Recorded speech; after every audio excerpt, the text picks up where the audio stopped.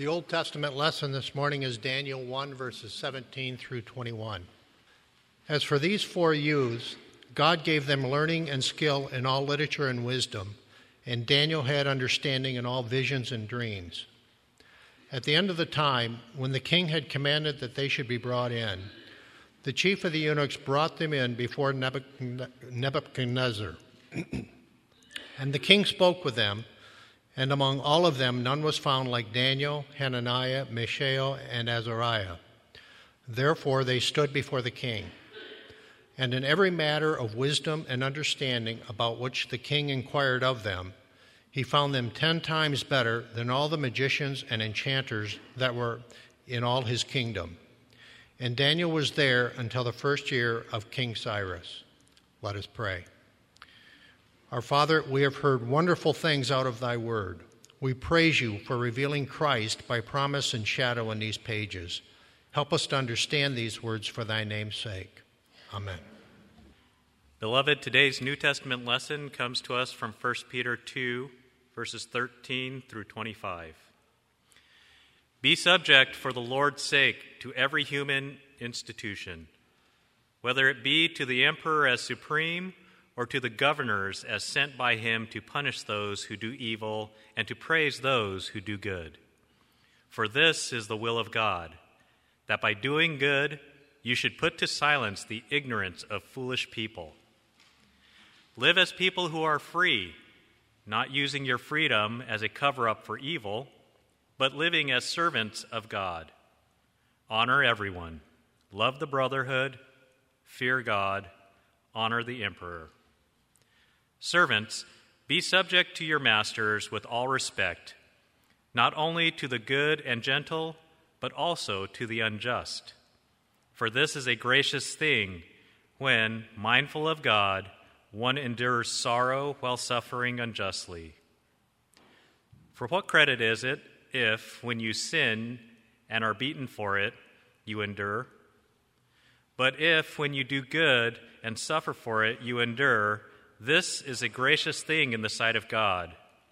For to this you have been called, because Christ also suffered for you, leaving you an example, so that you might follow in his steps. He committed no sin, neither was deceit found in his mouth. When he was reviled, he did not revile in return. When he suffered, he did not threaten, but continued entrusting himself to him who judges justly. He himself bore our sins in his body on the tree, that we might die to sin and live to righteousness. By his wounds you have been healed. For you were straying like sheep, but have now returned to the shepherd and overseer of your souls. Let us pray. Our Father, we have heard wonderful things out of thy word. We praise you for revealing Christ as the fulfillment of the Old Testament and ask you to give us your Spirit so that we may understand the fullness of your truth. Amen. I think it's fair to say that one reason why preachers often turn the great events of redemptive history into object lessons or timeless truths, and oftentimes even these are obscured by illustrations and stories and multimedia presentations, is because either they nor their congregations know the Bible well enough or care to know the Bible well enough to let the biblical story tell itself, and then trust God to apply his word to the hearts of those hearing it proclaim. Now, because it is a difficult book, requiring a great deal of background, the book of Daniel is often subject to such unfortunate moralizing treatment. And that's really a shame, because the story of 4 Jewish boys taken captive, forced to conform to foreign ways, then finding themselves standing before the king of Babylon, the very man who's done this evil to them, and then outperforming by 10 times the king's own best and brightest, well, that's far more interesting than any illustration I might find, any story I might tell, or any timeless truth we might attempt to identify. And their story is especially compelling when we know the biblical background, which puts this account into perspective, which is the reason why I'll spend some time this morning developing that background. Now, yes, this is a wonderful story of faith under pressure and resistance in the face of temptation. But it's also a story of God working all things after the counsel of his will, while still caring greatly for these 4 young men. It's God who's chosen Daniel to reveal future chapters in this great story of redemption. Now, we're continuing our series on the book of Daniel, and this morning we're going to be wrapping up our time in Daniel chapter 1. Now, as I mentioned several weeks ago when we started our background, the book of Daniel can be quite challenging to understand. That's because of its apocalyptic visions and its very direct ties to ancient Near Eastern history. It's also a difficult book from which to preach for the very same reasons just mentioned. And so we're slowly easing into our study of Daniel's remarkable prophecy. Now, in the first sermon, we spent some time on the background to the book. We looked at its literary structure, which is important to realize so we can interpret it properly. We then established that 2 themes run simultaneously throughout the course of this book. Themes that are bound together in the person of Daniel, who is a prophet of Yahweh and the author of the book that bears his name. The first theme is the sovereignty of God over all the empires and rulers of the world, including the Babylonian Empire and its current king Nebuchadnezzar. We've considered Daniel's stress upon the sovereignty of God in the opening chapter of the prophecy. It was God who gave Israel's king Jehoiakim over to Nebuchadnezzar, along with many of the gold and silver vessels from the temple in Jerusalem that were used in the worship of Yahweh, way back in verse 2 of the first chapter. The very idea of Israel's king being led in chains to Babylon, as well as Jewish gold and silver which had been used in the Jerusalem temple for the worship of Yahweh, now placed in the Babylonian treasury and dedicated to the gods worshipped by Nebuchadnezzar, was something unthinkable to any Jew. And the symbolism attached to these events isn't to be missed by those of us going through the book of Daniel. Nebuchadnezzar thinks his kingdom is far greater than Judah, and he thinks his gods are vastly superior to Yahweh. Well, he's about to discover otherwise. And yet at the same time, Daniel tells us that this tragic set of events occurs because God willed that they occur. The covenant curses meted out by Yahweh upon disobedient Israel. Now, the second theme running throughout the book of Daniel is God's providential care of Daniel and his 3 friends, Hananiah, Mishael, and Azariah, who together have been taken captive by Babylonian soldiers and then made to serve the Babylonian royal court. Now, it's hard to imagine how frightening it would have been for these boys between 12 and 14 to have been kidnapped from their homes and their families in Judah, taken to a very strange place where they were then forced to forget their past and their families and their parents and to learn to worship foreign gods. But we see God's sovereignty and care of Daniel throughout this entire saga as Daniel reveals that God gave him favor in the sight of Nebuchadnezzar's chief eunuch, Ashpenaz, as we saw last time. Ashpenaz was the man responsible for training, or as we might say in modern terms, re-educating Daniel and his 3 friends, whose story unfolds throughout the first half of the book of Daniel. Now, taking capable Jewish youths captive, especially ones from royal and noble households, was part of Nebuchadnezzar's larger plan to weaken Judah, a potential enemy, by taking the best and the brightest of Jewish youth, especially future kings and nobles, and then turning them into servants in the Babylonian court. As these young men were made to serve their Babylonian masters, they are a living testimony to Nebuchadnezzar's power. Jewish royals, Jewish nobles serving Babylonian royals and Babylonian nobles, a humiliating demonstration of Babylon's complete domination over Judah. Now, the tremendous pressure upon Daniel and his friends to comply with this Babylonian indoctrination is a matter of life or death.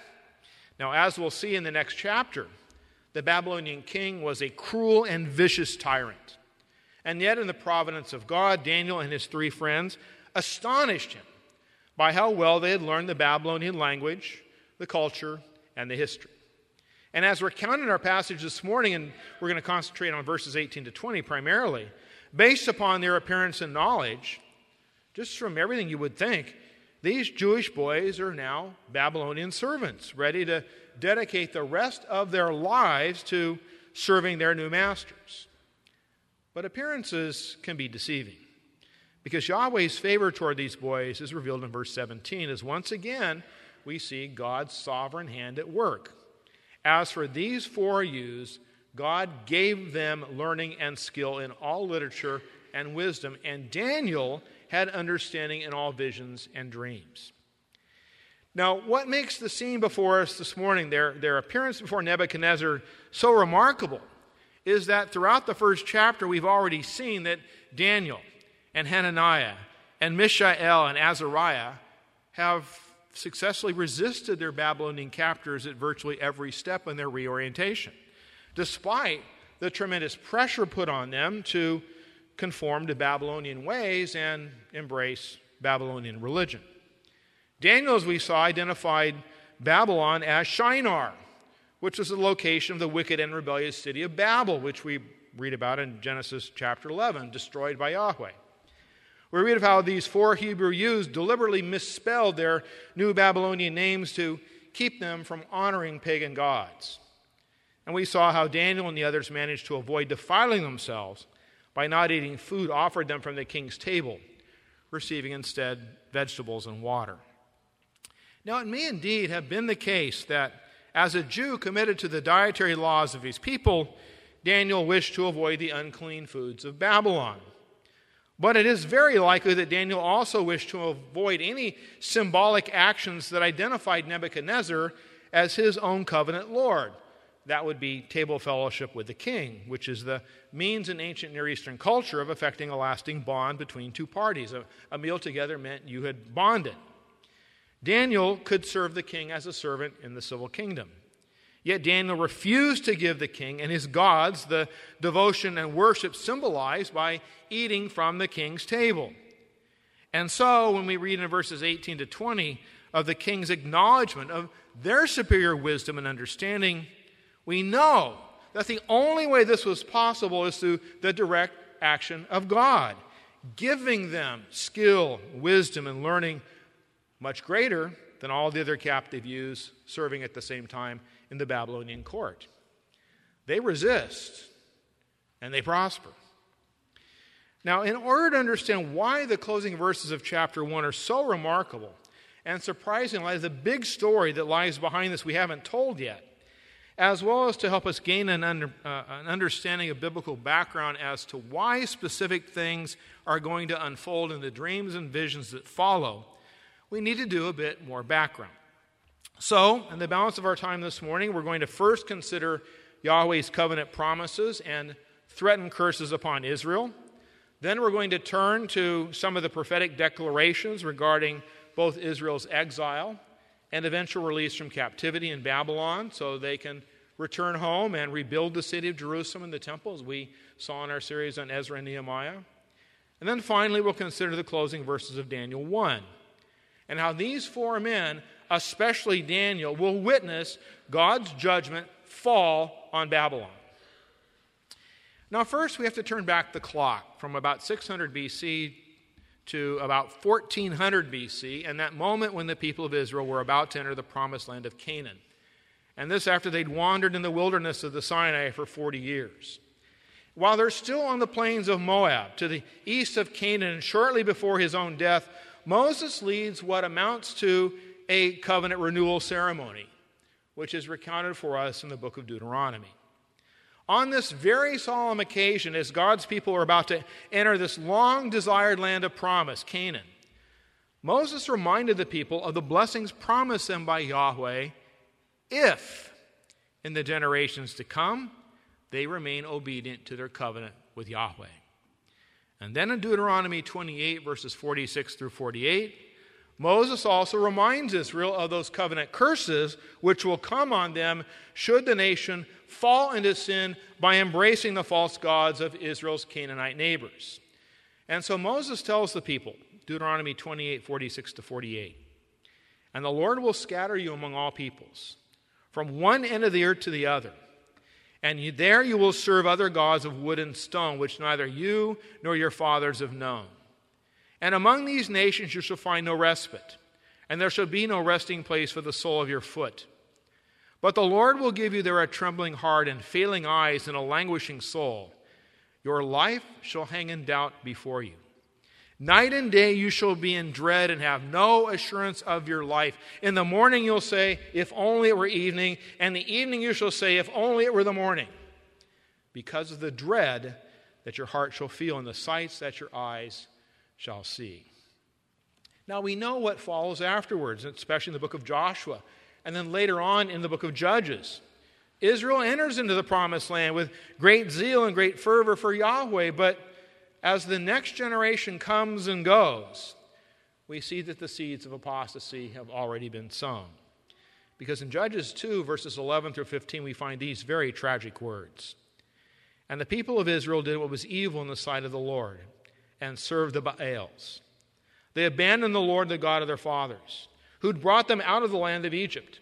They went after other gods from among the gods of the people who were around them, and bowed down to them, and they provoked the Lord to anger. They abandoned the Lord and served the Baals and the Ashtaroth. So the anger of the Lord was kindled against Israel, and he gave them over to plunderers who plundered them. And he sold them into the hand of their surrounding enemies, so they could no longer withstand their enemies. And whenever they marched out, the hand of the Lord was against them for harm, as the Lord had warned, and the Lord had sworn to them, and they were in terrible distress. So throughout the book of Judges, we read that the people of Israel sway back and forth between short periods of revival after some sort of national peril, then longer and deeper periods of idolatry and unbelief. We know that the Israelites want a king because they want to be like the other nations. And so when they finally get a king, first Saul and then David and then Solomon, when they establish a capital city, Jerusalem, they secure a large kingdom that goes from the Red Sea all the way up to the Euphrates. And then they build Yahweh a house, a temple in Jerusalem, which becomes the religious and cultural center of the country. Once they do all of that, the same cycles repeat themselves. Increasing idolatry, then God warning the people through the prophets. That's why the prophets come one after the other. Then calamity occurs, followed by a short time of repentance, followed by ever greater unbelief and idolatry. And you know the history well enough to know that Israel eventually splits into two parts, a northern kingdom, Israel, which is defeated and exiled by the Assyrians in 722 BC, and a southern kingdom, Judah, the area surrounding Jerusalem. Now, as Israel's decline into idolatry continues, about 705 BC, the prophet Isaiah brought word of warning to Hezekiah. Well, who's that? Well, he's the king of Judah. And Hezekiah was flirting with making an alliance with Babylon, of all people, because the Assyrians were on the rampage. And Hezekiah, remarkably, the story is told in 2 Kings chapter 20, Hezekiah even allowed Babylonian officials to tour the temple to see the great amounts of gold and silver that Israel and Judah possessed. And in Isaiah 39, verses 6 to 7, we read this amazing prophecy from Yahweh to Judah, given 100 years before the fall of Jerusalem to Nebuchadnezzar in about 587. So here's the prophecy. It's in Isaiah 39. Then Isaiah said to Hezekiah, "Hear the word of the Lord of hosts. Behold, the days are coming when all that is in your house and that which your fathers have stored up till this day shall be carried to Babylon. Nothing shall be left, says the Lord. And some of your own sons who will come from you, whom you will father, shall be taken away, and they shall be eunuchs in the palace of the king of Babylon." That's just utterly amazing. And Isaiah's prophecy is especially important in light of our previous studies of Ezra and Nehemiah, and now as background for the setting of the book of Daniel. Repeatedly, God had warned Israel of what would happen if the people embrace idolatry, but they keep driving the bus over the cliff. And so when we read in Daniel chapter 1 that Daniel and his 3 companions are prisoners in Babylon and made to be servants of Nebuchadnezzar, we've heard this already in Isaiah's prophecy. And we know that God's covenant curses have come down as he promised on the nation of Israel. God's chosen people reject him, reject his law. They turn instead to serve the idols of their Canaanite neighbors. And their king, Hezekiah, even sought to make an alliance with Israel's pagan neighbors because he didn't trust Yahweh's promise to protect his people.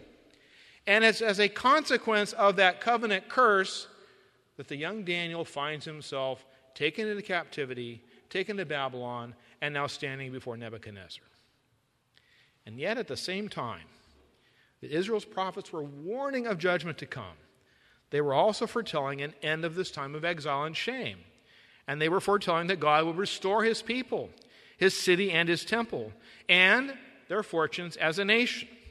This is a very prominent theme in Isaiah chapter 10, and it's especially prominent in the prophecy of Ezekiel, who's a contemporary of Daniel. And we find this in Ezekiel 14 and 16 and chapter 39. But it's going to fall to Daniel in Daniel chapter 9, which is we're going to see is the climax of the four visions that make up the second half of Daniel. It falls to Daniel to reveal that Jerusalem will be restored because of Yahweh's faithfulness to his word of promise, and this despite the rank unbelief of Yahweh's people. And although the young man Daniel suffered through this terrifying ordeal of being kidnapped and forced to serve in a pagan court of a tyrannical king, those who know Israel's history know that Daniel and Hananiah and Mishael and Azariah are part of the nation's believing remnant. They're that believing remnant that remains within Judah.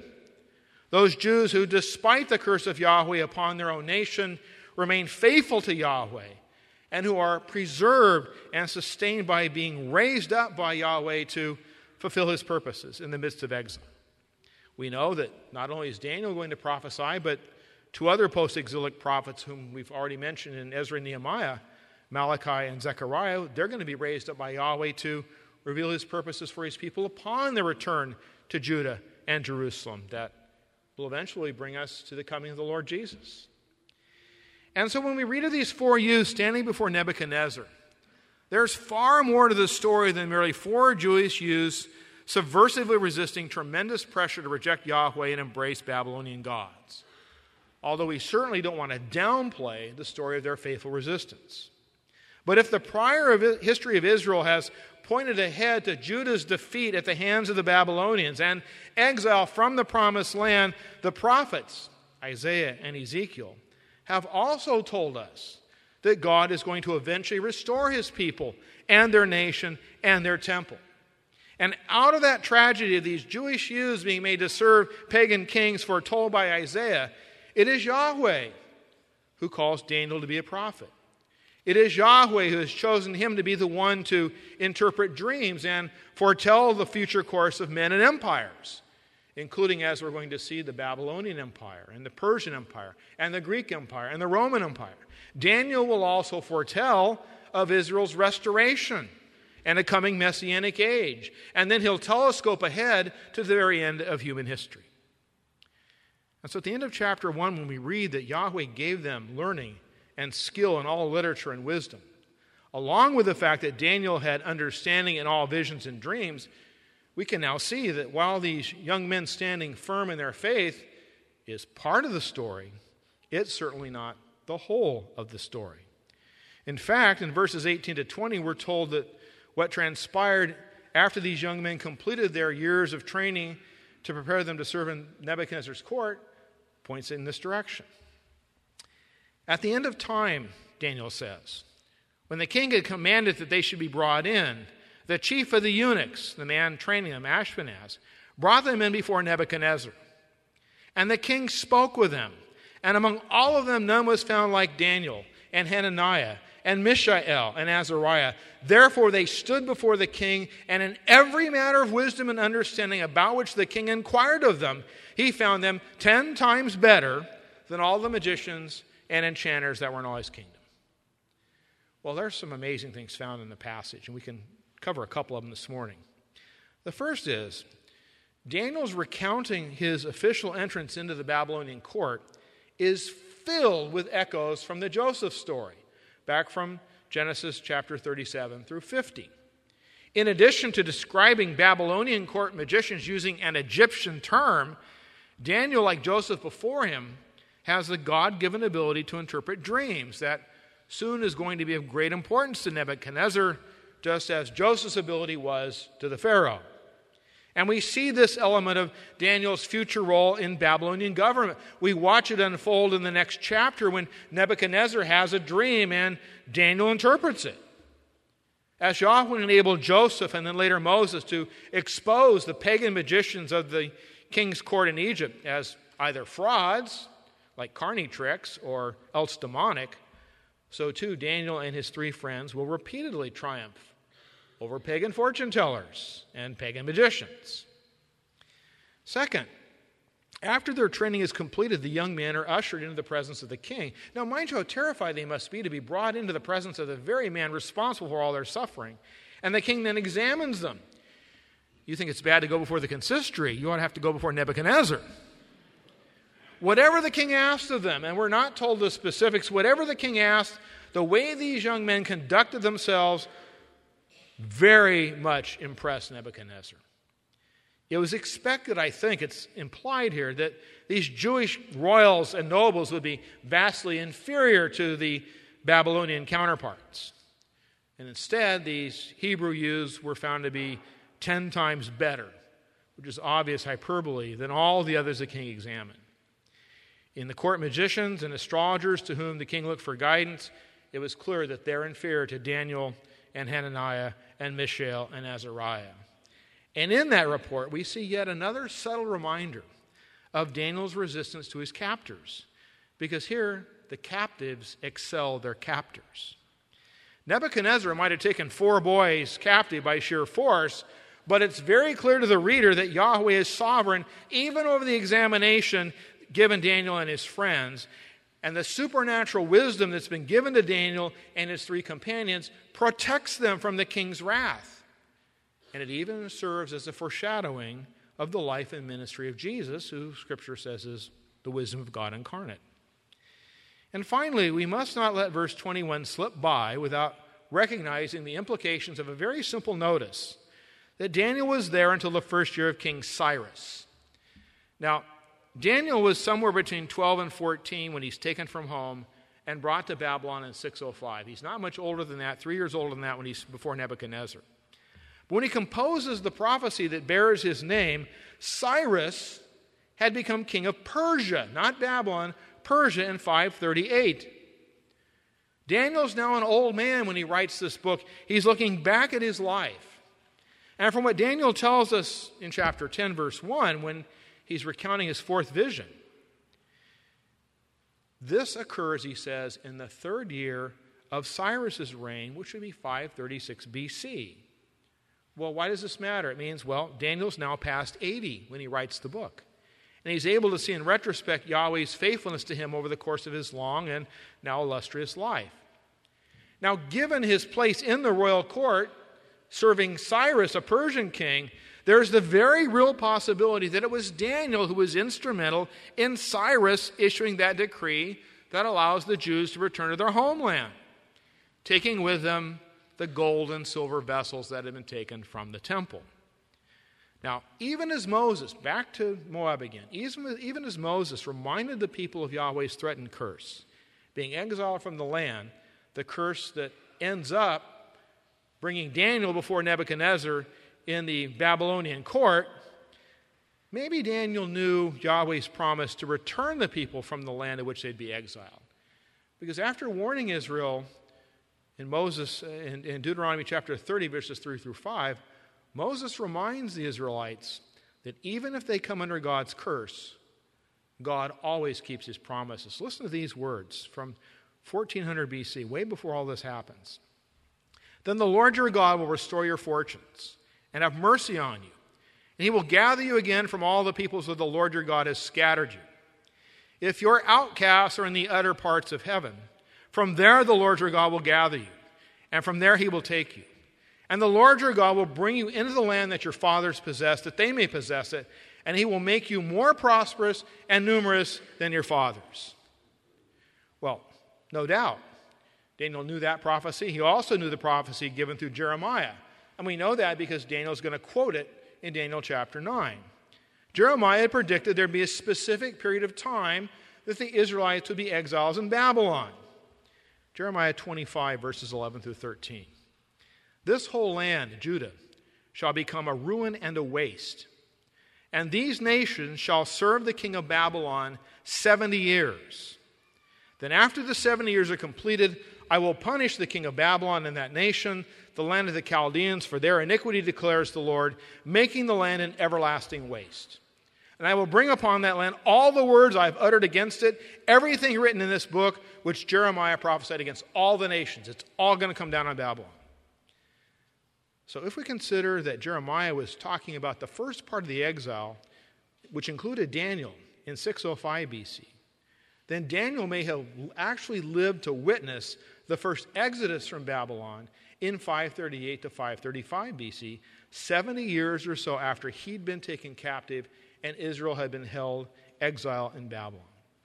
It's very likely that Daniel was at least a witness to Israel's exile, and this second exodus, even perhaps a part of the reason why Cyrus let the Jews go from their captivity. And little did Daniel know, as he stood before Nebuchadnezzar as a boy to be examined by that king, he would live to see Nebuchadnezzar's kingdom fall under the judgment of God, and at the same time witness God keep his promise to allow his exiled people to return to Jerusalem. There's a lot more to the story than four boys standing before Nebuchadnezzar. Now, in all of this, Daniel is the very embodiment of Peter's exhortation in the second chapter of his letter to Christian exiles, which we read as our New Testament lesson. Peter had written these words, and see how they apply to Daniel. Be subject for the Lord's sake to every human institution, whether it be to the emperor as supreme or to governors as sent by him to punish those who do evil and to praise those who do good. For this is the will of God, that by doing good you should put to silence the ignorance of foolish people. Live as people who are free, not using your freedom as a cover-up for evil, but living as servants of God. Honor everyone. Love the brotherhood. Fear God. Honor the emperor.